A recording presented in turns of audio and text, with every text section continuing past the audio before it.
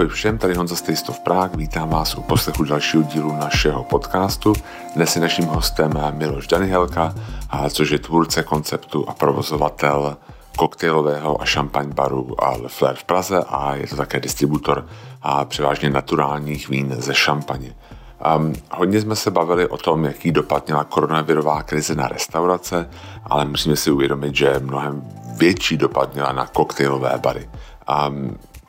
Jsou to koncepty, které jsou založené na skvělé službě a určitém jako zážitku a to se strašně těžko prodává přes okýnko. A tak se ptáme na to, jak se má a jak vlastně se vedlo jeho baru a minulý rok a bavíme se o tom, zda je koktejlová scéna v Praze opravdu tak kvalitní, jak se říká. A pokud tak kvalitní je, proč je tak kvalitní vlastně, kde to vzniklo.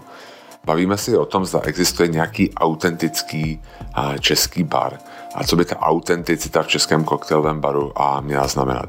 No a potom druhou část našeho rozhovoru se bavíme o vínech ze šampaně, o tom, jak se člověk stane distributorem šampaní a bavíme se o tom, jak se dostat do světa šampaní, kdy vlastně velkou překážkou je cena, protože ta vína jsou poměrně drahá a pokud jako si ochutnáte nějaké skvělé šampaňské, tak chcete samozřejmě ochutnávat víc, tak jak na to a přitom nezbankrotovat.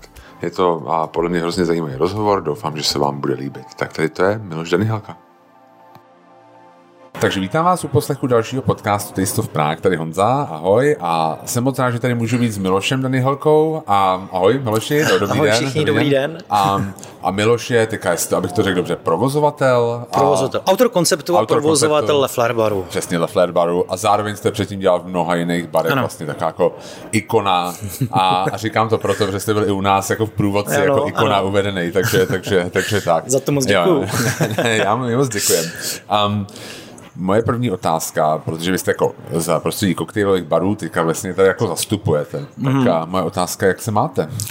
No, to má dvě roviny, ta odpověď, protože samozřejmě ta rovina jako osobní nebo privátní, tak tam je to v pořádku, protože vlastně mám rodinu, mám 2 malé děti a nikdy se na mě neměl tolik času, jako mám teď, takže tato část je super, užívám si rodinného života, taky trošku klidu, ale na stranu druhou, co se týče jakoby vlastně to profesní hledisko, tak tam to dost jako trpí samozřejmě vlivem těch situací, nebo té situace, která tady nastala. No. Vy máte vlastně, jak dlouho máte zavřenou?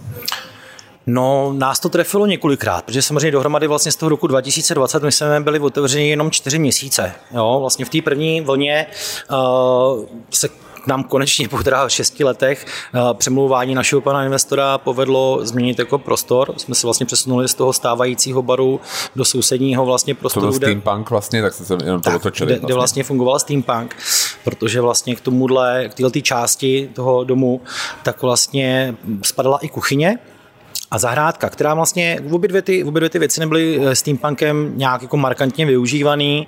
Dá se říct, že vlastně to jídlo, které se dělalo do Le Flairu ve steampunkovské kuchyni, tak z 90% vařilo jídlo právě pro nás, ale bylo to jako steampunkový jídlo. No a my jsme si říkali, že by bylo prostě fajn si tu kuchyni vzít na starosti a mít tam jakože věci, které se fakt hodí spíš jako k nám. Když jsme bar inspirovaný Francií, tak prostě mít i ty jídla inspirovaný Francií, aby to všechno hrálo tak nějak jako v rámci toho konceptu prostě na tu stejnou notu. Takže to se nám povedlo. Díky tomu samozřejmě jsme začali řešit jakoby přestavbu, jak to tak už bývá, že jo? Samozřejmě ta přestavba se trošičku protáhla, takže jsme přišli o další 2 týdny z té části, kdy jsme být otevření mohli. Když už jsme konečně otevřeli, tak vlastně zhruba po 14 dnech, který vypadaly ne úplně jako standardní provoz, protože se ladily samozřejmě detaily, fungování vlastně trošičku jako jiného konceptu, z ryze koktejlového baru se stalo takový jakože šampaň bistro s koktejlovým barem takže jsme ladili zhruba 14 dní vlastně jakoby ten koncept a ty věci v něm a fungování v něm. Když se nám to konečně podařilo, tak jeden z našich kolegů bohužel vlastně přišel s tím, že je pozitivně testovaný na covid, takže jsme na nic nečekali, zavřeli jsme, na 14 dní jsme byli v karanténě, takže jsme přišli o dalších 14 dní. Pak teda konečně jsme otevřeli v té letní sezóně, kdy valná většina těch našich jako hostů a štamgastů samozřejmě byla rozlítaná různě jakože po dovolených, takže to jsme taky úplně netrefili. No a vlastně v září, kdy jsme si tak nějak jako, že ve kterém jsme doufali, že se zase ten biznis trošičku rozjede, tak jak víte, tak přišly další omezení a nakonec jako teda další lockdown, takže... A tak když se ptám ten podzimní otevření, což bylo vlastně před nějak konec listopadu, začátek prosince. To se vás nějak týkalo, protože vlastně tam byla večerka, že tam jsem musel zavírat nějak jako v 8 nebo v 9. Dřív 10 byla zavíračka, a pak teda po týdnu to změnili na 8. Je pro vás tohle jako nějak zajímavé? Já právě musím říct, protože já jsem k tomu byl jako hodně skeptický. Samozřejmě každý z nás si uvědomuje závažnost té situace, to, co se tady prostě děje a to, co tady prostě mezi náma jako teďka už dá se říct téměř rok jako běhá a co to všechno způsobuje, tak to si všechno jako uvědomujeme. A samozřejmě ve chvíli, kdy najednou přišla, dá se říct, jako ze dne na den ta zpráva, že budeme moct otevřít opět jakoby ten náš provoz z kraje teda prosince, tak já jsem k tomu byl jako hodně skeptický. Říkal jsem si jednak, jakoby to nemá řešení, nebo není to řešení, protože sice si trošku jako možná nadechneme, ale pořád je tady jakoby to velké omezení. Pořád jsme fungovali, bohužel, teda více jako koktejlový bar, než jako to bistro. Holt prostě ta krátká doba, kdy ještě navíc teda ty lidi, ty naše štamgasti a hosté byli různě jakoby rozjetý po světě po dovolených, tak byla moc krátká na to, aby jsme přesvědčili vlastně ty naše klienty, že umíme i vařit, že prostě to není jenom o drinkách. Za to si k vám chodit najíst. Přesně tak. Jasně. Takže prostě stále jsme byli vnímáni a jsme, myslím, doteďka vnímáni jako koktejlový bar. Takže jsem se toho trošičku jako obával. Říkám, hele, jako ve finále otevřeme teda na nějaký čas. Bylo mi jasný, že za nějaký čas se to bude muset opět zavřít, že ty čísla prostě jako zrostou úplně jako z logiky věci, protože ještě vlastně měsíc předtím, než jsme měli otevřít, tak jsme byli jako na špici, co se týče pozitivně testovaných lidí jako ve světě. A po měsíci najednou teda jakože rozvolnění, i když teda částečný. Už dobrý, můžem. Jasně. Jo, bylo to hrozný. Já tak myslím, že to nemělo otevírat, jo, jasně. Takže jsem si říkal, že to nemá moc jako smysl, byl jsem tomu skeptický. Ale na stranu druhou pak ale musím teda jako přiznat, že jsem byl za to rád, protože vlastně ve finále ta návštěvnost byla jako velká. Ty naši hosti nás fakt podrželi, fakt jim za to moc všichni děkujeme, protože nás nalili optimismem do budoucna, protože víme, že prostě ve chvíli to půjde, tu práci dělat opět bez omezení, tak jak chceme, takže to bude dávat smysl i ekonomický. Jasně. Takže vám vlastně lidi se chodili třeba jako k vám napít už dřív? Jako bylo to nějak jakoby poznat, že si prostě vyhradili ten čas a řekli si, jako teď půjdu na pár koktejlů v 5 místo v 7? No, bylo i pár takovejch. Naše asi možná výhoda je to, že prostě kromě těch koktejlů máme širokou nabídku těch šampanských vín. Takže spoustu lidí, co k nám jako dorazilo už takhle jakoby třeba dřív, hnedka po té práci, tak přišlo právě přesně dát si jakoby skleničku láhev šampanského, k tomu něco málo zakousnout a už tam třeba zůstali až do té zavírací hodiny. Jo, takže jasně. To byla naše jako asi takový jako velký plus. A samozřejmě, ale jak jste naznačil, tak bylo i pár jako vlastně lidí, kteří dobrali, přišlo dřív i na ten koktejl. Přišlo se prostě zmordovat na místo jakoby v 9, tak už třeba jakoby v těch 5, no. Jo, jasně. Jo, což bylo super teda. A za to jsme fakt jako rádi. Vy vlastně jste, jak jsem říkal, vy jste i u nás v tom průvodci a jako nějaký vlastně představitel koktejlové scény tady v Praze. My už dlouho jako říkáme, že koktejlová scéna v Praze, že vlastně každý ví o pivu, jo, takovou lidi sem přijedou a jako vědí jasně, tady v Praze se pije pivo. Pár lidí ví jako o víně, nebo se jako o tom domluví, jako dozví, ale vždycky jsme říkali, že vlastně to veřejné tajemství jsou ty koktejly. Jako jsme na tom docela dobře relativně, jako, když se vemu jako metropole světový podobného velikosti, že jako na tom vůbec nejsme špatně. Je to pravda? Já myslím, že jo, protože jednak jakoby prostě to řemeslo naše a ty kluci, kteří ho reprezentují i v zahraničí, tak jsou velmi jako vysoko hodnocení. Jasně, protože jsme mu Česko a Slovensko, protože Erik Lorenz třeba dejme tomu, jako, jo, a prostě, že vím, že my jsme teďka poslední velký výlet, který jsme jako měli, byl do Asie. Takže jsme jeli jako vím, Bangkok, Singapur, Sydney. A jako Singapur, Sydney, tam prostě byli český barmani. Ta československá stupa je dost jako velká. Prostě Atlas bar, akorát ten prostě ten jako odešel. Já nevím, jak Romča Fultán, no. A potom Semi Maybe Semi, Martin Hudák, jasně. Přesně tak. Jo, že vlastně jako tam si říkal, hele, tady je zase český barman, prostě kam jsme jeli, tam byl zase český barman v nějakém jako super podniku. Československý, řekněme. Československý, přesně tak. Protože ta československá stopa za těma koktejlovými barama ve světě je jakoby fakt veliká. Já si myslím, že to je trošičku i tou náročností ty naší jakoby klientely tady jakoby v Čechách. My ten jako národ prostě víme všechno tak nějak jako nejlíp. Samozřejmě no, to je, očekáváme hodně. Nevím, čím to je to prostě asi z nátury jakoby těch obyvatel, že prostě že jako Češi jsou obecně nároční, jako nároční klienti. Chceme prostě jako víc, chceme co nejlepší věci, na druhou stranu za co nejméně peněz, protože samozřejmě, když to pak člověk jakoby porovnává to, co dostává v těch českých barech a za kolik to stojí a porovná to právě přesně jakoby s těma ostatníma metropolema v Evropě, ať už je to Berlín, ať už je to Vídeň, ať už je to Paříž, ať už je to Londýn. Já chápu, že ty poslední 2 jmenované destinace jsou teda o dost jako větší a i jakoby vlastně ta kupní síla je tam úplně jiná, ale na stranu druhou prostě ten produkt je neméně kvalitní ze stejných nebo z podobných surovin v podobně hezkým a propracovaným prostředí s podobnou atmosférou a prostě ať chceme nebo ne, tak u nás to furt stojí jako o dost míň. Jo? No, 100%, jako ta hodnota je skvělá, ale mě by zajímalo právě, a odkud ta náročnost jako pramení, protože my nejsme, to není přece jako nějaká, jako ježíš, jako tady, no Praha byla vždycky o koktejlech, nebo ne, to úplně ne, Samozřejmě jakoby je tady jeden z 3 vůbec nejstarších jakoby koktejlových barů teda v kontinentální Evropě, že jo, ten vlastně v Obecním domě. American Bar v Obecním domě, ale prostě bohužel v té éře jako komunismu se tady koktejlem úplně moc jako nedařilo. Jo? Protože my jsme jako jedna, vlastně to se nás hodně, jsme dělali ty prohlídky, tak hodně vlastně amerických našich hostí, protože my jsme měli převážně Američany a byla překvapená, že tady vlastně ta koktejlová a gastroscéna je trošku jako rozdělená, že v Americe je běžný, když jste do dobrýho podniku, tak si můžete dát koktejl, že mají nějaký koktejlový program, v podstatě 5-6 jednoduchých koktejlů, který si k tomu jídlu můžete dát, což v Čechách úplně jako nefunguje, no. Že to není naše tradice. Jo, tady si dáme pivo, víno, ale v podstatě koktejly ne. Za mě to opravdu o tom, že prostě jsme hold tady asi stejně možná jako s tím vinným světem prostě byli trošičku jako sevřený nějakou ideologií, prostě nějaký počet jako let, která prostě Thailand to úplně jako neadorovala, řekněme, jo. Úplně se to těm soudruhům ten styl jako zábavy asi nelíbil. Takže u nás jako mixologie nebo jako koktejly přežívaly v hotelových barech. Tam jako ano, byly prostě jako hotelové bary, které nabízely jako koktejly na super úrovni, ale že by tady prostě byly vyloženě jako koktejlové bary na ulici, to prostě tady nebylo, že? To přišlo všechno jako až po revoluci a zaplať pámu za to, že to přišlo. A myslím si, že prostě proč se to jako uchytlo, tak Češi mají obecně jakoby velmi kladný vztah k alkoholu a opět to pro ně bylo vlastně takový jako zpestření té nabídky, která tady prostě byla.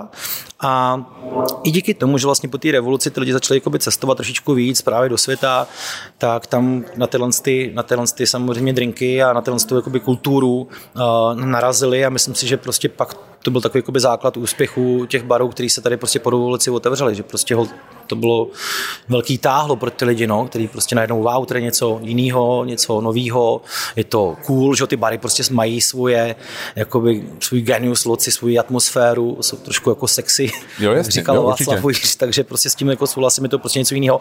Takže samozřejmě pak jako si tam ty lidi tu cestu našli, ale zůstalo jim prostě to, co jim zůstalo i v těch jakoby jiných segmentech gastronomie a ta náročnost, jo, že prostě hele, vždycky to tak jako je.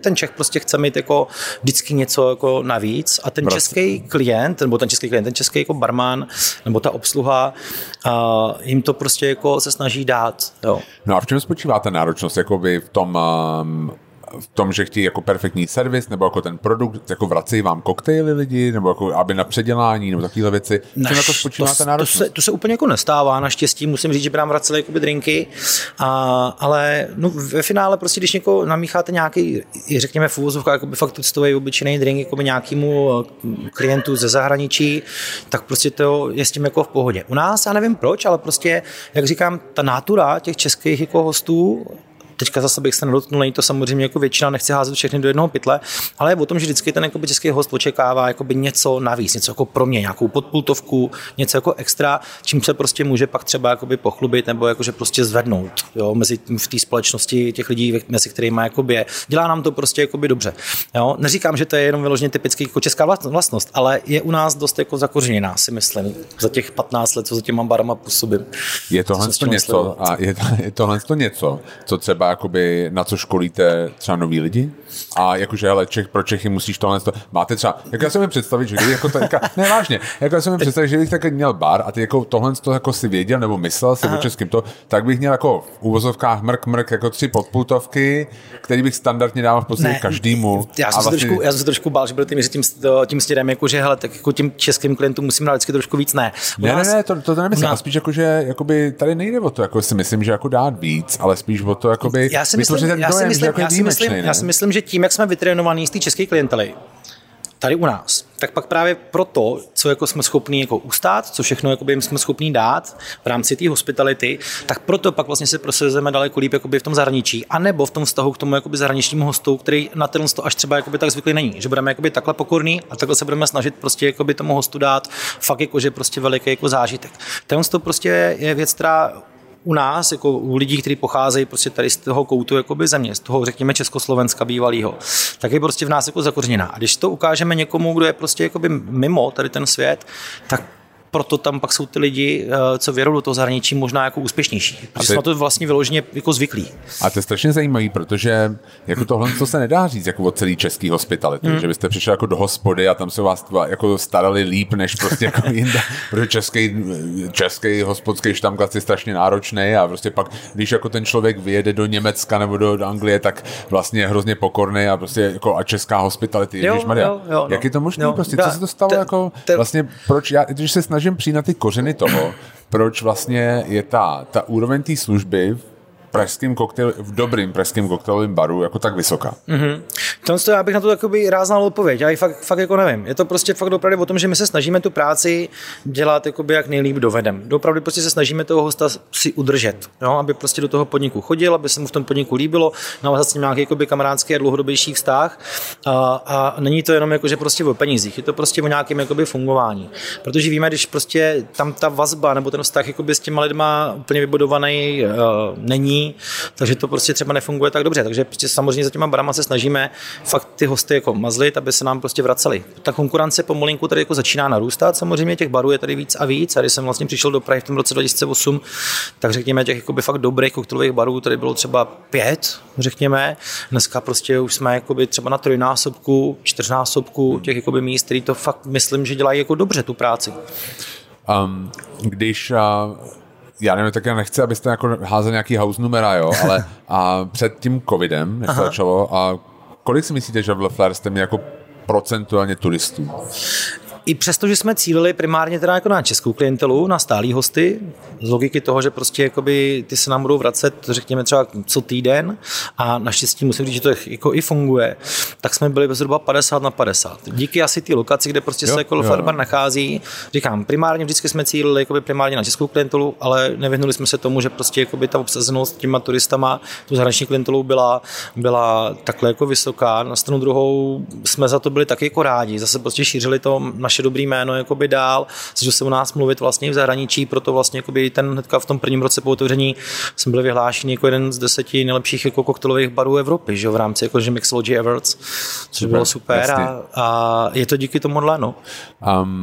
Byli zase, já vím, že jako to jako vyžaduje nějakou jako stupeň zobecnění, jo, ale ty lidi, třeba ty turisti, kteří přijeli, chtěli ochutnat nějaký třeba český alkohol, nebo spíš takový ty věci, co znali z domova, jako umíte tohle, udělejte mi tohle.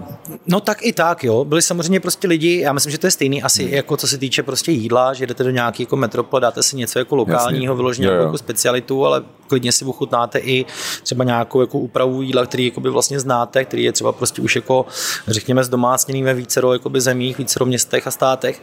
Takže vlastně funguje to tak i tak. Spoustu lidí, což je docela zajímavý, nás má prostě za jako absintovou velmoc naprosto, takže prostě my tím, že opět jsme bar, který je inspirovaný vlastně tou dobou Bella Po, kdy v absint fakt frčel jako neskutečně, tak to zastoupení tam máme. Takže spoustu lidí přišlo jako by k nám, jestli máme absint a jak se servíruje a nechali se jakože prostě poučit, protože u nás se najdou opravdu jenom jako by absinty pravý, žádný zapalování nějakých fake absintů, to u nás jako neděláme a byl to pro ně jako zážitek. Ale pak samozřejmě jako by koktejly. No a tam pak jako by samozřejmě narážíme na signatures, který u nás vždycky byly jako silný. Vždycky jsme se snažili mít propracovaný lístek, koktejly, který dávají hlavu a patu v rámci jakože nějakého příběhu, nějaký inspirace i jako by teda v použitých surovinách v rámci toho storytellingu a tak dál. A to se jako lidem hodně líbilo, takže prostě na těch signatures jsme jako hodně rostli a udělali jsme se na tom veliké jméno. Jasně, takže trdelníky a absint, tady je to vlastně jako Pražská šunka, trdelníky a absint. Přesně. No. A to je mě jakoby vede k další otázce, kterou jsem se chtěl zeptat, protože my jsme dali kdysi na blog jako naše nejoblíbenější koktejlový bary v Praze. a napsali nám nějaký jako Angličani a říkali jakoby na Twitteru, jo, to je jako vlastně vždycky to je jako konstruktivní debata, že?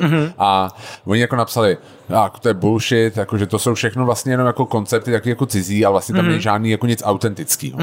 A já jsem si říkal, co je to jako autentický koktejlový bar, jo, jako je pražský. Myslíte si, když přijde nějaký jako zahraniční návštěvník do Prahy, tak a půjde do vašeho a nebo do jiných jako koktejlových barů v Praze, je na nich něco specifického? Může tam najít nějaký jako autentický zážitek, nebo je to vlastně opravdu podobný, jako jsou ty bary jako po světě?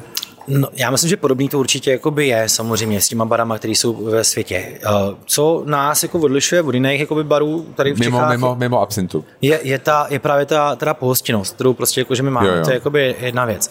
Je pravda, že valná většina těch koktejlových barů, který se v Praze nachází, tak jsou inspirovaný ne úplně teda českýma jakože věcma, když to řeknu takhle. Náš bar je třeba inspirovaný prostě, jak jsem říkal, Francií a v období Belle Époque, Hemingway bar, tam je to vyloženě teda inspirovaný životem Ernesta Hemingwaye, Baxis, zase taková ta, jakože řekněme, prohibiční doba v Americe a to samý Black Angels.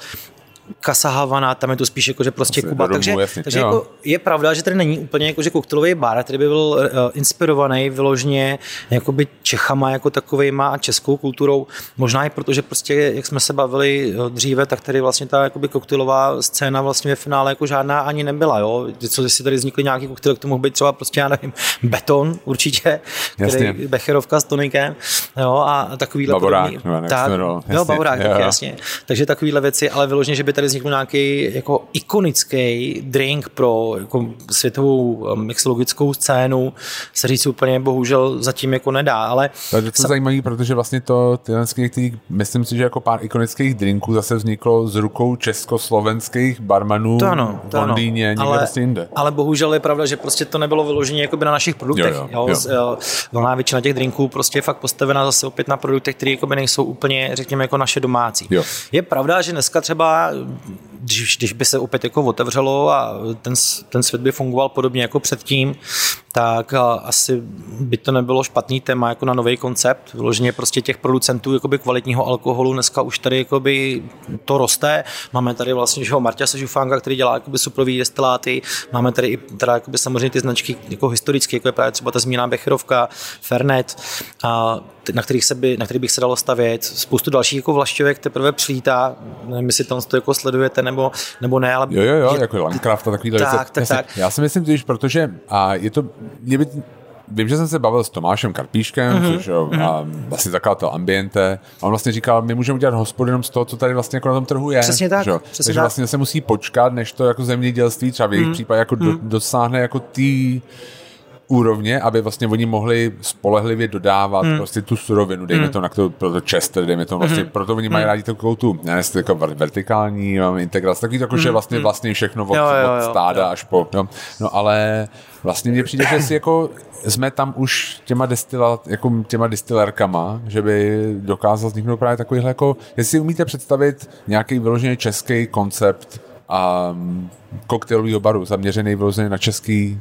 Určitě jo, dneska jakoby ten trend jako lokálnosti celkově gastronomie je silnej. Jo, teďka bohužel teda ten poslední rok samozřejmě to celý jako trošku skopal dolů, ale věřím tomu, že ve chvíli, kdy budeme moct zase všichni fungovat jako bez omezení a normálně, takže ten názor se bude dále jako rozvíjet, takže prostě bude reálný tady jakoby uvažovat nad konceptem, který bude vycházet vyloženě z českých produktů, z lokálních produktů a určitě se na tom jakoby stavět dá tím, že vlastně dneska těch producentů kvalitního alkoholu různých jakoby stylů nebo různých kategorií nám tady roste víc a víc, tak už bude i jako kam šáhnout. Ono ve finále prostě 10 let zpátky, jakoby, prostě jsme mohli šáhnout vyloženě jakoby českýho a kvalitního, musím teda říct, že samozřejmě v těch koktejlových barech to není o tom, že bychom míchali jako nekvalitní alkohol. Každý prostě barman, který chce dělat tu práci dobře a chce mít jakože kvalitní prostě koktejlový bar, tak samozřejmě musí pracovat jako s kvalitníma produktama. A moc jich tady prostě historicky jako nebylo, anebo to byly kategorie, které nás třeba jako limitovaly v rámci jako nějakého širokého chuťového spektra. Jo. My jsme tady, jak jsem říkal, ty bylinní likéry, ať už to byla becherovka, ať už to byl teda ten Fernet jako bitter, ale jako co víc. Co tady bylo vyložené jako českýho Gold Coke, jasně, ale prostě zase. Jo. Na druhou stranu člověk musí pořád brát jakoby v tak jako v potaz kvalitu versus jako cenu, že jo? A konstantnost nějaký produkce a tak dále. Takže tady z těch jako důvodů to ještě do relativně nedávna nebylo úplně jako reálný, si myslím. Na tu druhou určitě bych se tomu jako nevyhýbal do budoucna. Jsem rád, že takovýhle jakoby koncepty a distillérky a lidi, kteří jsou proto takhle zapálení, tady u nás jsou a že se do takových věcí jako pouštějí, protože věřím tomu, že do budoucna to prostě bude dávat všechno jako smysl. Jasně. Já jsem mě to připomnělo, protože Zuzka, moje žena, vlastně jako je za Moravy, z Dolního Němčí, má tam rodinu a my jsme byli u jejich strejdy a oni tam měli shaker. Jako prostě ve vitrínce, mezi takovým jako tím broušeným sklem, tam prostě byl shaker. Jo, a já říkám, hele, vy máte shaker. Já ani nevím, jak kde se to tady vzalo. Přesně. A já jsem říkal, no tak hele, tak já až příště přijedu, tak mu nějaký jako alkohol a udělám jako, řekl jsem, udělám jako negrony, že jsou jako jednomíchaný a potom jako z becherovky sour nějaký. Prostě jednoduchý, že to vyšejku a tohle stop. A já jsem říkal, jako prostě dobrý, já jsem to přivez a zapomněl jsem gin, jo, a říkáme, hele, kupte gin nějaký. Ta borovička nějaká. No a my koupili jako ten Danihelka prostě. Jo. Já na to koukám, to v životě neviděl. Já jsem to ochutnal a říkal, no ty vady, no. A tak jako, pak jsme dělali ty becherovky. No ale, a bylo prostě hrozně krásný, že oni, mi to strašně chutnalo, ta becherovka, vlastně ten sour z toho, tak oni pak jako ty tety vytáhli takový, jak jsou ty receptáře, jak si píšou do těch sešítků. Jo. A normálně si zapsali jako koktejl. A jsem říkal, tak to jako... To je zápich jako veliký, no, pro vás. To se vám jako poprvé. No, chtěl jsem zeptat ještě na jednu věc. Vlastně, když se zavřelo, tak ten má koktejlový bar, je hodně založený na nějakým zážitku, jo, prostě interpersonálním. Jste na baru, stěžujete si, někdo vám jako nalejvá. Jo. Je možný, jako hodně restaurací se jako poměrně úspěšně jako přijelo do nějakého online světa. Vy jste to jako úplně neudělali. Vlastně vím, že některý koktejlový bary se o to snaží, nebo snažili. Myslíte si, že jako bavili jste se o tom nějak, jako dokážeme to udělat, uděláme nějaký třeba hodiny, lekce a budeme dělat do lahviček, jakoby late koktejly, prodávat to takhle? Přemýšleli jsme o tom, bavili jsme se i o tom, bohužel nám to nedávalo jako vyloženě ekonomický smysl dělat to prostě jakože v baru, nechat ten bar otevřený, protože tam prostě se na to navalují jakoby ty pohledy jako ekonomický, řekněme. Ve chvíli, kdy prostě ty lidi platíte nájem, ve chvíli, kdy prostě generujete nějaký zisk, tak prostě zase ta podpora jakoby je jiná, nebo respektive není. A musí vám to dávat všechno jakoby prostě ekonomický samozřejmě smysl. Jo? I takhle, když ten bar prostě zavřený, tak furt jako proděláváme. Bohužel jsme se dopočítali toho, že když bychom to dělali přes jako Leffler bar, v Leffler baru, nechali jsme ho otevřený a působili tady tím jako tady v tom stylu, tak by se nám to nevyplatilo ještě víc, než jako zůstat zavřený. Bohužel, takhle to prostě je, to je jakoby to dá realita. Takže vlastně jakoby kluci a dívka, který jakoby s náma pracují nebo jsou součástí vlastně jako byli Leffler gangu, Leffler týmu, tak v rámci vlastně jejich projektu Apollo, tak vlastně rozdělili jakože své koktejly, které ve finále jsou dělaný se stejnou jako péčí, ze stejných jakože řekněme surovin, kvalitních, jako používáme v Leffler baru a jedou si to vlastně jakoby na sebe a docela jakože úspěšně.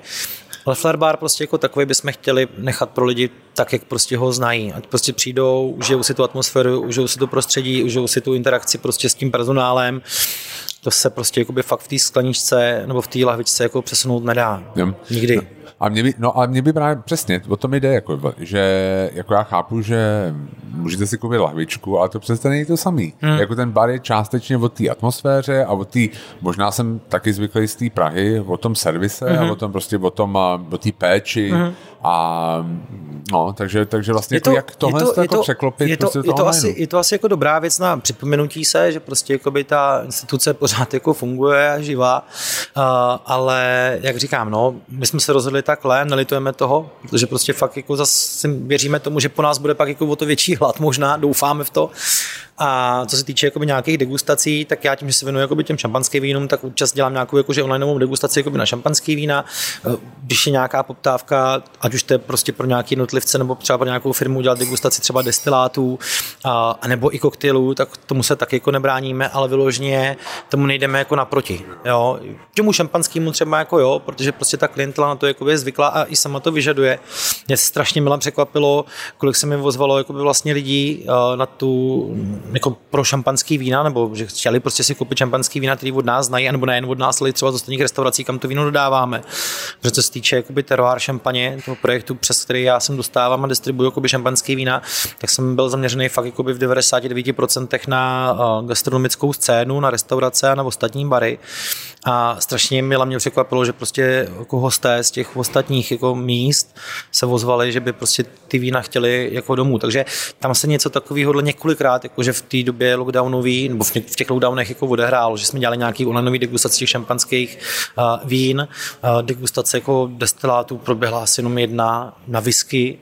A co se týče jakoby koktejlů, tak tam jako vůbec. I když jakoby říkám, když by to někdo chtěl, tak se ozvěte, rád to udělám. Předplatný. Já věřím, že máte spoustu štamgastů. Že jste udělali nějaký jako předplatný, každý měsíc zaplatíte tolik, dostanete tolik, krabičku. Pátek vždycky dostanete nějaký to. No, to je jedno. A já se chci zeptat na ty šampaně. Vy jste mě varoval, že tady budeme dlouho, jestli začnete. Když se na tomto téma jako narazí, tak můžeme tady jakoby být dost dlouho. Jasně. Mě by spíš zajímalo, vlastně jakoby, já jako chápu, že prostě jste ochutnal někde nějaký šampaně, že na to nějakého zaujalo, dejme tomu asi, jako že jste chtěli jít dál. Jak se ale člověk stane jako distributorem šampaňského? To mě prostě zajímalo. Jak dlouhá je ta cesta? O to jdeme to jako od prvního, ne jako ochutnání, to je jasný, ale jako od prvního jako zájmu, po vlastně tohle, že si řeknete jako, tyjo, to já bych mohl prostě jako začít nějakým způsobem přeprodávat, nějak s tomu jako víc věnovat obchodně. U mě to bylo dost zajímavé, protože já samozřejmě jsem jako by se potkal poprvé s šampanským vínem už jako na střední škole gastronomické, kterou jsem vychodil v Nový Pace, kde jsme šampanský jako probírali, a potom samozřejmě v tom baru v Krkonoších, kde jsem pracoval, v tom rodném městě, v tom Vrchlabí, tak tam taky, ale vůbec mě to jako neoslovilo. Když jsem pak přišel v roce 2008 do Prahy, tak pracoval jsem vlastně pro podnik Václava Vojíře, ne teda pro Baxis, bohužel, ale pro Fenomén, kde ta nabídka šampanských vín byla docela veliká, nebo do dneška jakoby je docela veliká, podobná, jako je Baxíku, kromě teda Chronology de Champagne. A tam se začal šampanskýmu věnovat trošičku víc a celý se to vlastně mě zlomilo tou první jako cestou do šampaně. Já do té doby, co jsem jako ochutnal ty šampanský vína, tak jako jsem je nepochopil. Můžu říct, že vlastně první rok a půl mi to třeba až jako vyloženě nechutnalo, že to přiznám takhle otevřeně. Já jsem se byl schopný naučit první, poslední, co se týče informací, ať už o tom vinařství, ať už o tom víně konkrétním, z čeho to je vyrobený, kde se to pestovalo, jak to zrálo, kolik to má cukru v dozáži a takovéhle věci, to všechno jsem se jako byl schopný naučit. Naučil jsem se to i těm lidem jako odprezentovat a nabídnout, takže ty prodeje mi jako šly, ale měl jsem prostě problém prostě fakt opravdu si užít ten produkt jako takovej a rozeznat tam rozdíly. A jak jsem říkal, celý to změnilo při té první cestě jako do šampaně v tom roce 2008, kterou jsme absolvovali právě jakoby s týmem Fenoménu, a kde jsme navštívili krásný historický vyhlasný vinařství, několik, jsme začínali vlastně v Perrier-Jouet, potom Moët Chandon, potom Bellec Salmon, Boulanger, pak jsme přijeli do Remeše, kde jsme navštívili Tétanger, Ruinart, Krug a to všechno jako bylo fajn, už dokonce jako by asi ve 3 těch podnicích jsem jako zaznamenal, že tam to by mě asi jako šlo i pít, ale největší teda jako překvapení pro mě bylo, a paradoxně do dneška, když se na to koukám, tak jako by to nechápu o to víc, že nejvíc mě chutnali vína vlastně na cestě zpátky, když jsme se stavili ve Verty v maličkým vinařství Larmandie Bernier, jo, to je naturální prostě producent, certifikovaný biodynamický vinař v Šampani, ty vína nijak jako nepřikrášluje a paradoxně, když tam prostě není tolik toho cukru, nejsou ty vína dělaný tak, aby chutnaly masám, aby se líbily masám, tak tam mě prostě to víno jako by fakt chutnalo nejvíc. Dokonce to je první místo, kde jsem utratil své vlastní peníze poprvé za šampaň. Jsem si nechal namíchat kartonek a přivezl jsem si ho sem jako do Čech a s kamarádama, s kolegama z práce jsme to jako by tak nějak jako přelízávali. A v tu dobu vlastně asi tam jako už mě napadlo poprvé, proč jako ten styl jako šampanský, nebo teda ta část jako šampaně, tady u nás není jako nějak moc jako zastoupená, že prostě tady všichni známe jakoby ty velký vyhlasný značky, ale to jako teruární šampanský víno, když to nazvu, tak prostě tady až takové jako zastoupení nemělo. Jo. Samozřejmě dneska už to jako chápu, protože ve chvíli, kdy se tomu věnuju tím, že to víno nabízím do těch restaurací a řeším vlastně ty dodávky a trénink personálu, komunikuju i s těma majitelma těch restaurací, tak chápu, že prostě častokrát mi řeknou, no jo, ale to někdo jako nezná, to se nebude prodávat, jo, že prostě možná to bylo způsobené i tady tím. Já vlastně, když jsme otvírali Le Fleur Bar, tak jsem sadil právě na tu část šampaně. Dneska jsem rád za to, že jsem to udělal Jasně, já jsem taky rád, jako já vím, že pár lahví od vás jako koupili, jakože nějaký to už Savose a takové věci. Mě by jako zajímalo vlastně,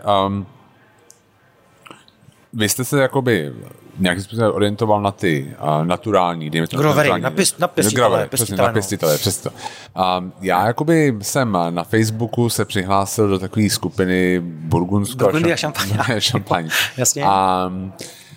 Docela mě to zajímá, jo? Zajímá mě vlastně protože tam jsou jako přijde mi, že tam je jaký jako schizma, jo? Ale jako asi ve všem, že mě to připomíná stejně jako prostě tady v Čechách, že prostě buď máte jakoby nějaký biodynamiky, jak naturální vína a pak máte jakoby, dejme tomu konvenční vinařství, tak mně přijde, že v té šampani je to vlastně nějak jako podobný a že ty lidi se nemůžu jako dohodnout, že, prostě, že buď jako ty slavný jména, jenom, prostě Kristál, jako tohle a pak prostě jsou jako ta druhá, to je všechno vlastně komerce a mě by zajímalo jako váš názor, protože mně přijde, že vy vždycky, když tam jako něco napíšete, tak jste takový jako sjednocující prvek. Snažím se o to, protože snaží jako uklidnit tu debatu vždycky. Protože ve finále, když jako člověk tu šampaň, jako ten region a ty lidi tam prostě pozná trošku víc jako do hloubky a začne se v tom orientovat, tak zjistí, že se na to nedá nahlížet úplně jako stejně, že prostě od vína, od velkých jako producentů, který mají za úkol, nebo prostě jejím cílem je reprodukovat stejný víno po dekády, po staletí, řekněme možná.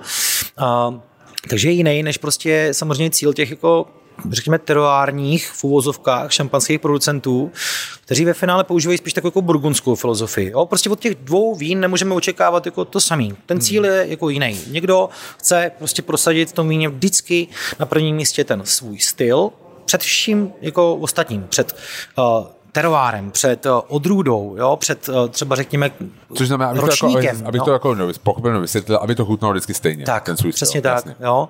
A naproti tomu máme prostě fakt jakože malinkatou část lidí, když se řekne grower, tak grower je prostě každý, kdo prostě vyrábí víno ze svých vlastních vinic, ale valná většina těch growerů v uvozovkách nebo těch pěstitelů česky, tak se samozřejmě snaží ty vína produkovat úplně ve stejné myšlence jako ten velký dům, jako ten negocián. Jo? Chtějí tam prostě prosadit ten svůj styl. Fakt jen malinkatá část těch pěstitelů k tomu přistupuje fakt podobně jako v Burgundsku. Jediný rozdíl je ten, že prostě jsou v Šampani, v regionu, který je proslavený kvůli šumým vínům, takže vlastně jakoby pak to víno ještě prochází tu druhou fermentací, protože jsou tam ty bublinky, ale ta filozofie v finále je naprosto stejná. Ty vína od těch jakože malých producentů, kteří se vzlídli v tom, že chtějí ukázat světu tu unikátnost těch svých vlastních vinic, ten terroir, řekněme, tak je prostě blížší aromatikou tomu Burgundsku. Ty vína, když to řeknu takhle, ty vína jsou prostě tělnatější, opulentnější, výraznější. Já neříkám, že to je lepší nebo horší, jenom říkám, že hele, kluci a holky, tady je prostě ještě něco dalšího a musím říct, že prostě, jak mě začátku právě nechutnaly ty šampanský, jakože od těch jako standardních velkých značek, hledal jsem si k ním tu cestu, ne, že by mě nechutnaly jako teď samozřejmě, když se tím člověk jako propije, tak už tam najde to svý, užije si to, právě proto já jako nehaním velký producenty. Jasně, jo. Jenom chci říct, že prostě kolikrát ten člověk, ten konzument nebo ten klient, který si to šampanský kupuje, by možná dostal jakoby trošičku jiný jakoby názor a pohled na ten region, když by ochutnal třeba právě jakoby to pěstitelské víno, kde prostě toho vína jako takovýho v uvozovkách je prostě víc. Jo? Jasně. Já si chci ptát, jakoby, protože já mám takový jakoby velmi pozitivní vztah jako k naturálním vínům obecně a velmi jako negativní vztah k takovým jako, že řeknu blbě, jako bullshitu, který kolem toho tak jako pluje. A mě by prostě jakoby zajímalo vlastně, jestli třeba u těch naturálních vín, dejme to, když jezdíte ochutnávat, tak jestli se někdy řekl třeba u některých jako, tak tohle už je moc, nebo jako tohle se nepovedlo. Jako, protože vím, že třeba z některých ty jestli to chápu dobře, protože já k tomu nejsem takový odborník, ale prostě některý třeba ty nejdražší jako vína, že třeba v některých jako ročnících vůbec nevyjdou, protože si řeknou, tohle jako za to jako nestojí. Jestli vlastně stejný, dejme tomu, přístup mají i ty naturální jakoby groveři, nebo jestli si řeknou, hele, takhle to dopadlo, prostě dáme to ven, ať to prostě lidi vidějí. No, stává se občas bohužel u těch, jakoby, řekněme, horších právě producentů, že prostě si něco nepovede. Jo? Já takovýhle vína sem teda určitě jako nedovážím. Když prostě najdu v tom víně vyložit nějakou vadu, která je jako velmi, řekněme, vizibilní, je prostě v tom víně jakože cítit a to víno vyloženě jako kazí. Jo, můžeme se bavit o tom, že prostě každý to víno může mít nějaký jako nedostatky, nějaký třeba jakoby drobný vady, který ale na druhou stranu třeba prostě, že to není třeba úplně perfektně technologicky zpracovaný, ale může to být jakoby prostě v míře takový, že to víno je zajímavý. Prostě. Jo, zajímavý a právě třeba ten food pairing se to jakoby hodí, tím narážím třeba jakože na volatilní tóny, které tam prostě můžou být a určitým třeba pokrmem se hodí, ale všechno to musí být jakoby v nějaký míře. Já neříkám, že prostě jakoby ten producent té terroární šampaně má jakože prostě perfektně čistý, prostě bezchybný vína po každý. Nemá. Z logiky věci, vy chvíli prostě pracujete tady v tom režimu a tomu vínu, to víno prostě málo s ním jako pracujete v tom sklepě, nemanipulujete ho nijak, nepřidáváte mu tam žádná aditiva, necháte ho, ať se vyjádří jakoby samo, tak samozřejmě tam jakoby strašně tenká hranice k tomu, že se něco prostě může nepovést. Může to prostě napadnout nějaký bakterie, může se tam prostě vyvinout nějaká aromatika, která není úplně libá. Ve chvíli, kdy prostě to přesahuje nějakou jakože únosnou mez nebo nějakou prostě jako hranici toho, že to víno nepůsobí jako hezky, nepůsobí prostě chutně, tak to samozřejmě nemůžeme prostě prodávat. To jako je jasný. Jo. Abych tady nechtěl zasahovat jako do takových jako těch abstraktních, jako vlastně jak to chutná, prostě jako tohle. Chtěl jsem se spíš zeptat, jakoby, jak se teda stanete distributorem? Jak to jako funguje? Vy tam prostě zajdete a řeknete, hele, tady je vizitka, nechtěli byste prodávat v Čechách? No, ten začátek byl jakoby zajímavý. Já vlastně musím říct, že jsem se dostal k distributorství přes Tondu Suchánka, majitele Autentisty a taky majitele vlastně jako distribuční sítě, nebo ne sítě, ale distribuční jako firmy Šampaněr.cz, protože s ním jsem začal do té šampaně jezdit právě objevovat jakoby ty malý producenty, nebo řekněme ty pěstitelský producenty jako intenzivnějc. Do té doby jsem tam párkrát, se dá říct, jakoby vlastně na vlastní triko, nebo jakoby s kamarádama, ale s ním jsem tam začal jezdit jakoby fakt intenzivnějc a začal jsem se jakoby v tom více a víc orientovat. A Tonda pracoval ještě relativně do nedávna pouze jakoby s vínama, který pochází z toho subregionu Ob, z departementu Côte de Bar, který je úplně na samém jihu toho regionu Šampaň a na ten sever se mu moc nechtělo, trošku podezřívám z toho, že vlastně na tom severu jsou právě ty Premier Cru a Grand Cru vesnice a vinice, ze kterých hold to šampanské trošku dražší. Takže prostě orientoval se na ten jih, to, co jsem řekl, jak je v nadsázce, aby se náhodou neurazili, jestli to bude poslouchat. A ve chvíli, kdy prostě jsme otvírali Leffler Bar, tak musím říct, že vlastně první vína, který jsem chtěl pro Leffler Bar, se převezli přes něj. Prostě využili jsme jakoby jeho seat number, tak aby to víno tady bylo legální a mohlo se dál prostě jakože prodávat. Jo? Nejen ty vína, který on měl v portfoliu, ale prostě na něco, co jsme narazili, já jsem to chtěl jakože prostě přivízt, tak jsme na tom využívali jakoby jeho firmu. A po nějakém čase samozřejmě jako by mě k tomu motivoval on sám, jakože prostě nechce mít jakože větší portfolio, takhle jednorázovky, že třeba prostě to není úplně dobrý v tom vztahu, jakože prostě vinař a odběratel a ve finále mě jako motivovala k tomu, ať si teda zkusím si zařídit jako svoji vlastní distribuci a udělat si vlastně ze mě trošku jako konkurenci v úzovkách, protože my spolu samozřejmě pořád jako spolupracujeme. Já už teďka mám nějaký jako vinařství z jihu teda taky v portfoliu, ale primárně jsem zaměřený na tu severnější část. No ty dražší víny. Nemůžu říct jako dražší, on samozřejmě dneska už to tak úplně není, ale historicky to jako vycházelo, že prostě dopravě na tom severu v těch oblastech Côte de Blanc a La Grande Vallée a Montanera jsou ty Grand Cru a Premier Cru vesnice. Ale jak to vlastně teda jako funguje? Takže vlastně tam zajedete na základě nějakého doporučení, který oni znají? Z začátku to bylo trošku složitější, protože já vlastně ještě předtím jsem se potkal s Tondou, tak jsem samozřejmě chtěl najít jakoby vlastně podobný producenty nebo producenty s podobnou filozofií, jako měli Labe, ten Larmandier Bernier, ten Sophie s tím Pierrem. A v nich jsem dostal jakoby vlastně první jakoby nějaký tipy, jakoby na vinaře, kteří prostě pracují v podobném režimu, s podobnou filozofií, s podobnou myšlenkou. A dostal jsem prostě jakoby od nich teda nějaké doporučení, domluvil jsem se jakoby návštěvy, jel jsem se tam podívat, opět jsem dostal pár jakože tipů od těch jako dalších vinařů, tak se to pomalu rozůstalo. Z začátku to bylo těžké, protože já nemluvím francouzsky, nemluvil jsem francouzsky, dneska už třeba trošku jakoby teda něco jako pochytím od nich, nebo respektive vím aspoň o čem se baví, když to ve francouzštině na mě ty vinaři jako rozjedou, pak když se bavíme o víně, jak mě rozjedou, já nevím, nějakou jakože molekulární jako chemii a fyziku a takhle se tam jsem úplně jako lost, ale když se bavíme o víně, tak jakoby tam už jsem si trošku jako, dá se říct jako jistý v kramflecích, že vím, o čem se bavíme, ale z začátku to samozřejmě takhle jako nebylo. Z začátku prostě já jsem poslal, řekněme třeba 15 jako e-mailů, že tady ten jakože čas, tady to datum budu trávit jako v Šampani, že jsem si přečetl o vás tohle, zajímalo by mě to, zaplatím si za to ochutnávku, rád se s váma poznám A častokrát se prostě stalo, že z těch jako 15 e-mailů mi přišly jenom 2 odpovědi a ostatní to mělo úplně jako na párku. Ale i za to jsem byl prostě jako rád. Ve chvíli, kdy jsem tam dorazil a bavil jsem se pak s těma vinařema, ochutnával jsem ty věci, řekl jsem na něj nějaký jako názor a ty lidi viděli najednou, že tady nějaký kluk jako pro ně fakt jako z Ruska v uvozovkách, prostě z východu, který má proto takovýhle jako zapálení, ví o tom relativně jako dost v porovnání s tím jako zbytkem světa, který za nima jezdí, tak je to jako nakoplo, úplně to jako nadchlo a častokrát mi prostě ty návštěvy domluvali oni, jo? Že prostě u těch dalších domluvili, upřímně. Ale mám tady prostě zavolali jakoby tomu nějakému známému nebo tomu prostě vinařovi, který měl tu podobnou filozofii. Hele, mám tady prostě jakoby nadšence z České republiky, z Prahy a chtěl by prostě jakoby uchutnat tvoje vína. Je to super prostě kluk, tak jako kdy máš čas. Takže to asi vypadalo. Dneska už ta situace jako jiná. Díky tomu, že se snažím být jakoby i aktivní poslední, řekněme, dekádu na sociálních jako platformách, co se týče nějaký propagace tady toho stylu jakoby šampanských vín. Jak znají trošku. Tak už to ve finále probíhá, dá se říct, skoro jako obráceně, že prostě spoustu těch vinařů si mě jakoby zve domů jako samo. Jo, že to není o tom, že bych jako musel psát já jim, ale zvou si mě sami a kolikrát se z toho prostě vyvine nějaký jako super vztah, už je to prostě kamarádství, nebo i třeba jako řekněme biznisový vztah. No. Jo. Když vy jste otevíral Le Fleur, já si pamatuju, že jsme tam byli s Ruskou a jste nám jako vysvětlil ten koncept a říkal jste, máte jako spoustu těch jako šampaň, jako šampaňských za skvělý ceny.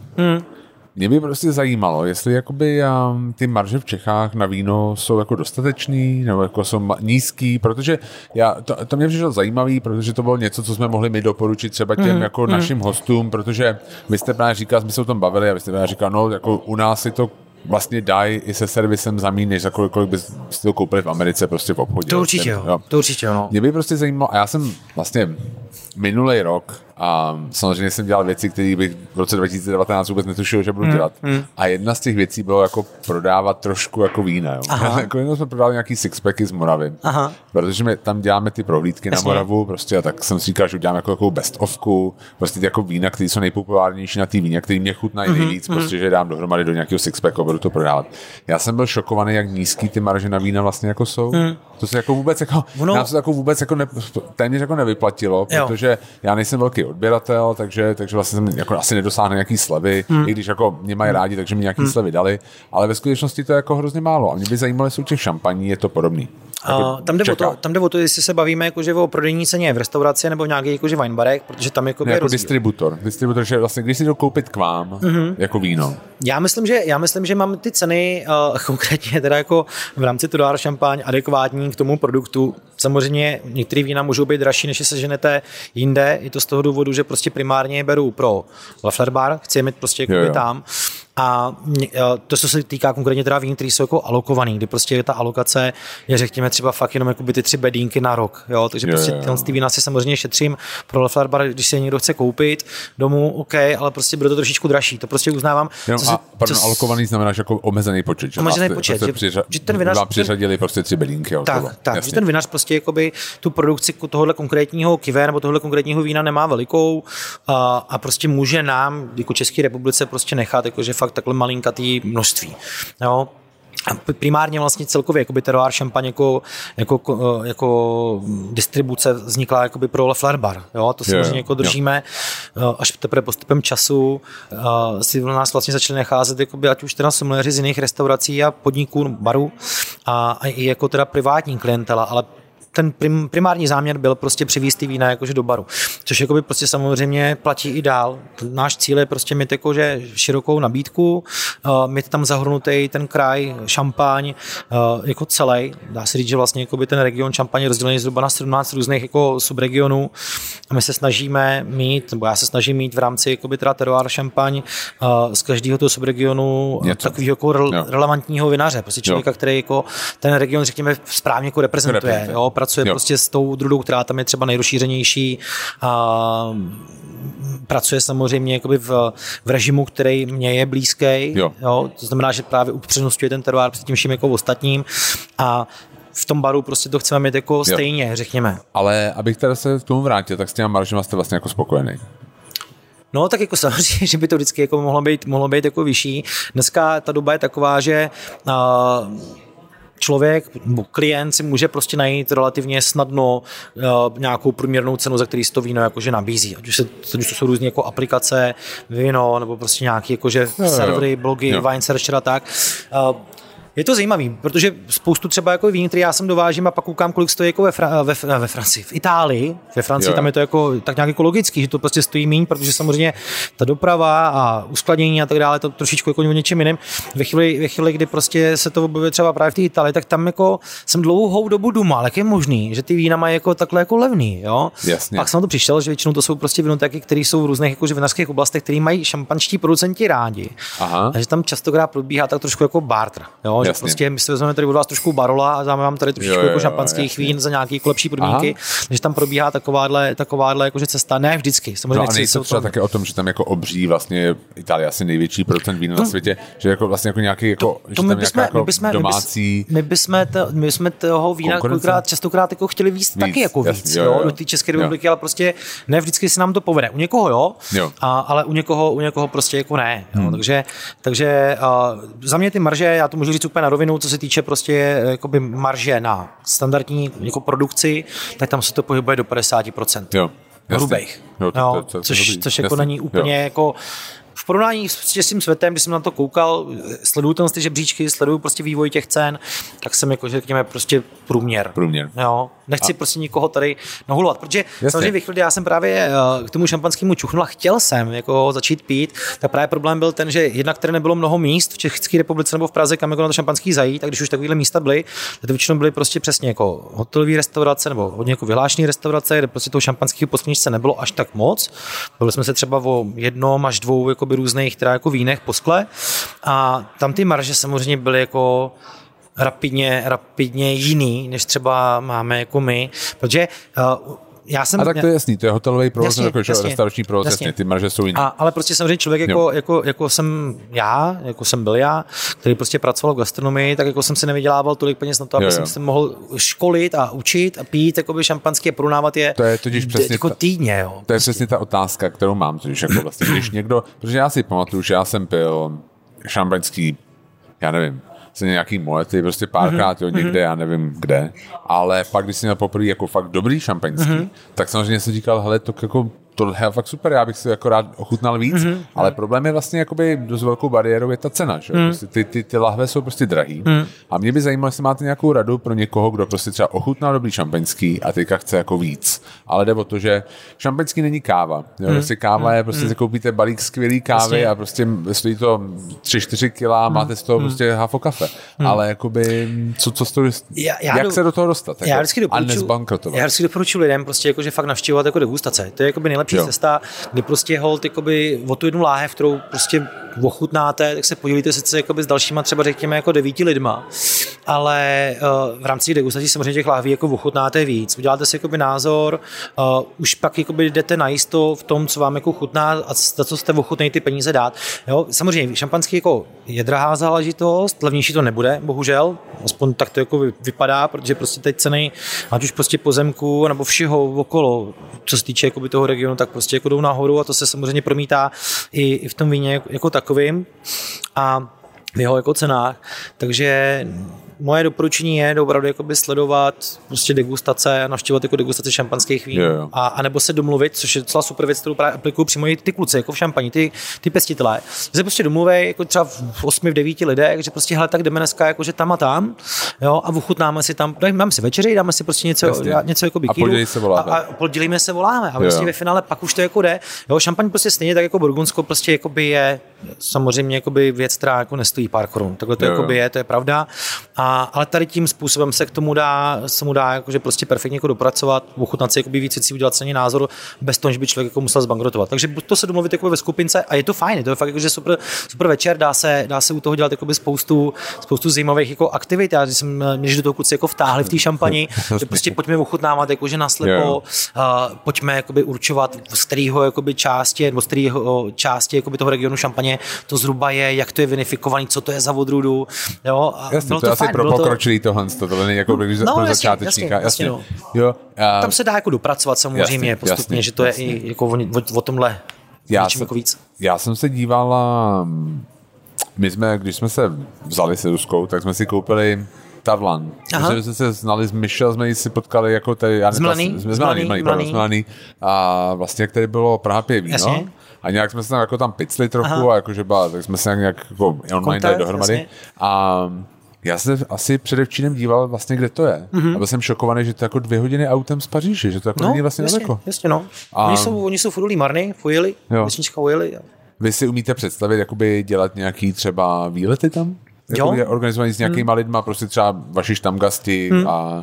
Jako... Dokážu si představit, samozřejmě jakoby už takových pár jakoby věcí i proběhlo. Jo. Tam jediný co, prostě většinou takhle, zatím to je jakoby v úrovni takový, že já tam jezdím zhruba 7x, 8x ročně do toho regionu a ve chvíli, kdy někdo chce jet jako se mnou, tak jako není problém. Jediný co, tak prostě si musí jakoby tam jako dopravit a jezdit tam za mnou, protože já většinou prostě jezdím samozřejmě jako dodávkou, ve který pak svážím sem k nám jakoby různý jako vína. Ale není vůbec problém se jako domluvit, tak pojďme se jako kouknout do těch jako vinařství spolu. Jo. A já tam naberu to víno, vy si to nachutnáte, potkáte se s tím vinařem, to všechno jakože prostě zařízený jako je. Uvidíme, jak to prostě bude fungovat jako do budoucna. Samozřejmě už tady jako nějaký nápady na to dělat vyloženě jako cílený zájezdy do Šampaně jsou, ale jak se říká, no, moc zajíců uhnalo psa, že jo? Protože prostě těch jako aktivit už takhle člověk má jako dost. Jo. A rodina, bar, distribuce, ještě k tomu mám teďka nějaký další jako věci, na které se jako těším, který jako chci realizovat. A je toho jakoby dost. Takže ne vždycky to úplně jakoby jde. Musím to nějakým způsobem tomu dát nějakou jako formu. Pár jakoby prostě zájemců tam se mnou už bylo. Pár zájemců by to chtělo nějakým způsobem jako dát dohromady, takže by se vypravoval třeba nějaký jako minibus. Tam pak jde o to, jakoby, jak to přesně nech to jako zařídit tak, aby to dávalo smysl jako pro všechny, že jo. I pro toho vinaře nemůžu úplně zas bez toho, aniž bych jsme tam těm vinařům něco jako nechali. V rámci toho, že já odebírám víno do Čech, tam vozit jako 3x měsíčně prostě lidi na degustace zadarmo. To prostě jako by úplně nejde. Jo, ve chvíli, kdy to je takhle 8x jako do roka, že prostě se mnou přijedou další třeba 4 lidi v dalším jako autě a ty láhve, který ten vinař mi stejně dává ochutnat, protože prostě mi dává ochutnat portfolio svý nový ročníky nebo nový báze těch vín, který já si budu moct prostě v budoucnu jako koupit, tak ty láhve stejně otvírá a prostě tak jako to se jako schopnu dá, ale je to prostě v nějaký jako únosný, řekněme, kvantitě, do tyhle míry. Ve chvíli, kdyby se to mělo posunout něco jiného, tak asi by to šlo, ale museli bychom to dělat trošičku jako jinak, no. Jasně.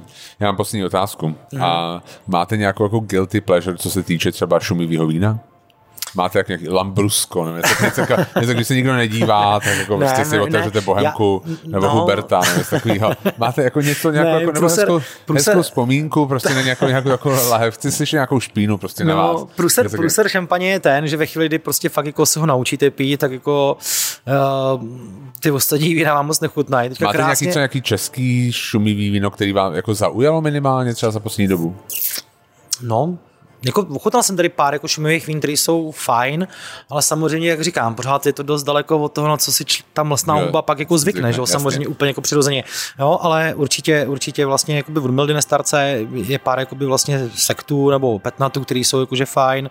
Od Osičky jsem ochutnal jakože super věci, od Jardigaly prostě byly jakože super sekty, od Kamila Prokeše taky jakože prostě zajímavý sekty, takže jakoby určitě, není to o tom, že bych jako nepil nic jiného a to rád ochutnám, ale nakonec stejně jako zůstanu v těch svých jako vodách, jo? Že bych to jako by tím opovrhoval, to ne, rád se prostě vzdělám, protože říkám, já jsem barman, ne žádný sommelier, ne žádný jako vyloženě člověk, který by byl zemřený na víno, i když se to od mě kolikrát jako asi očekává, že prostě vychylí rozumím jako šampani, takže prostě budu znát tak jako sommeliéři prostě každý kout jako světa vinařský, což jako není pravda.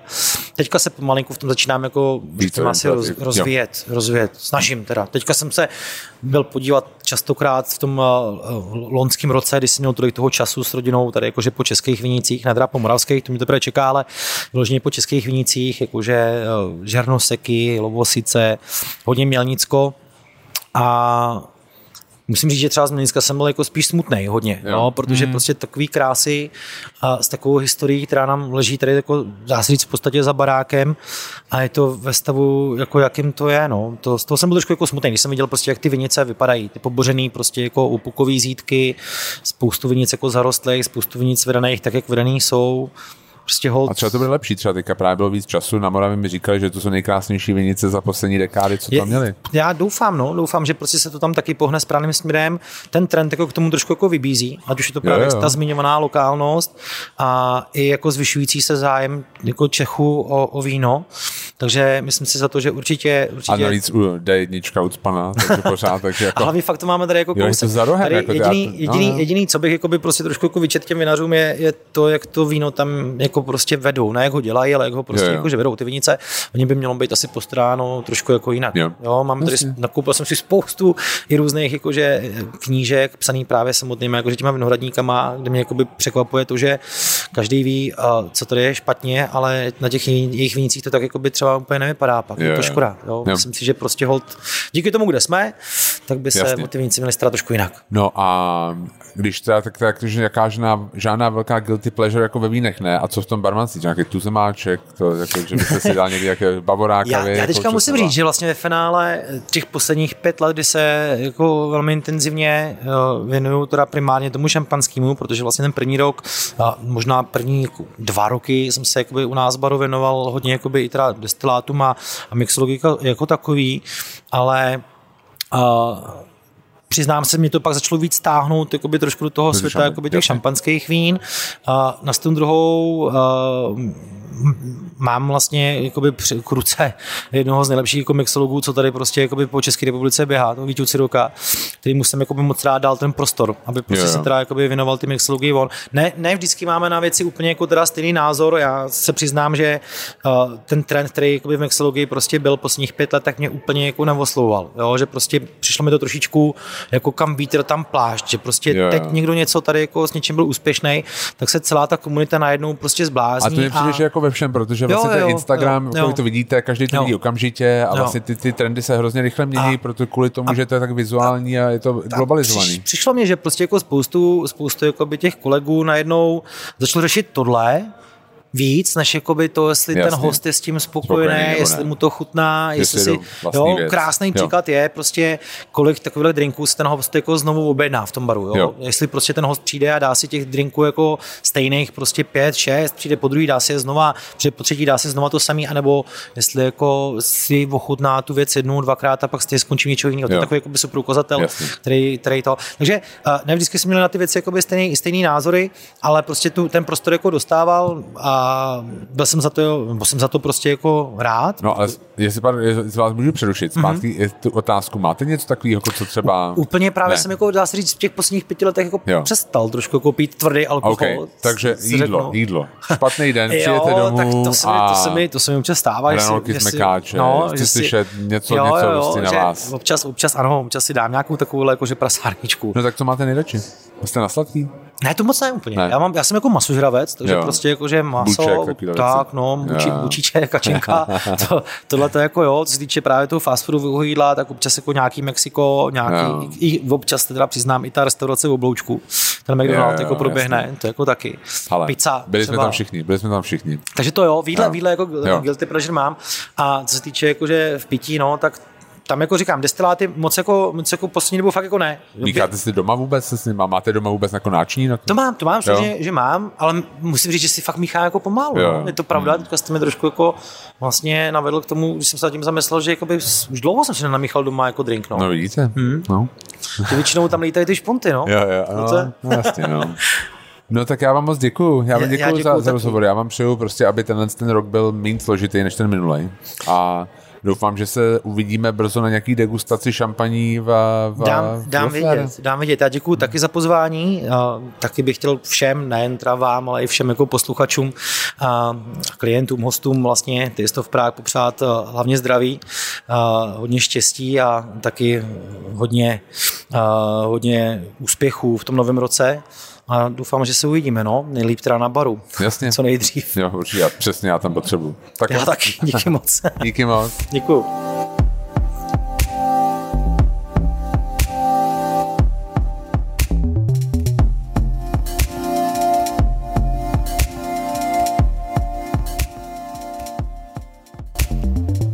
Tady ještě jednou Honza z Taste of Prague, moc děkujeme za poslech dnešního dílu.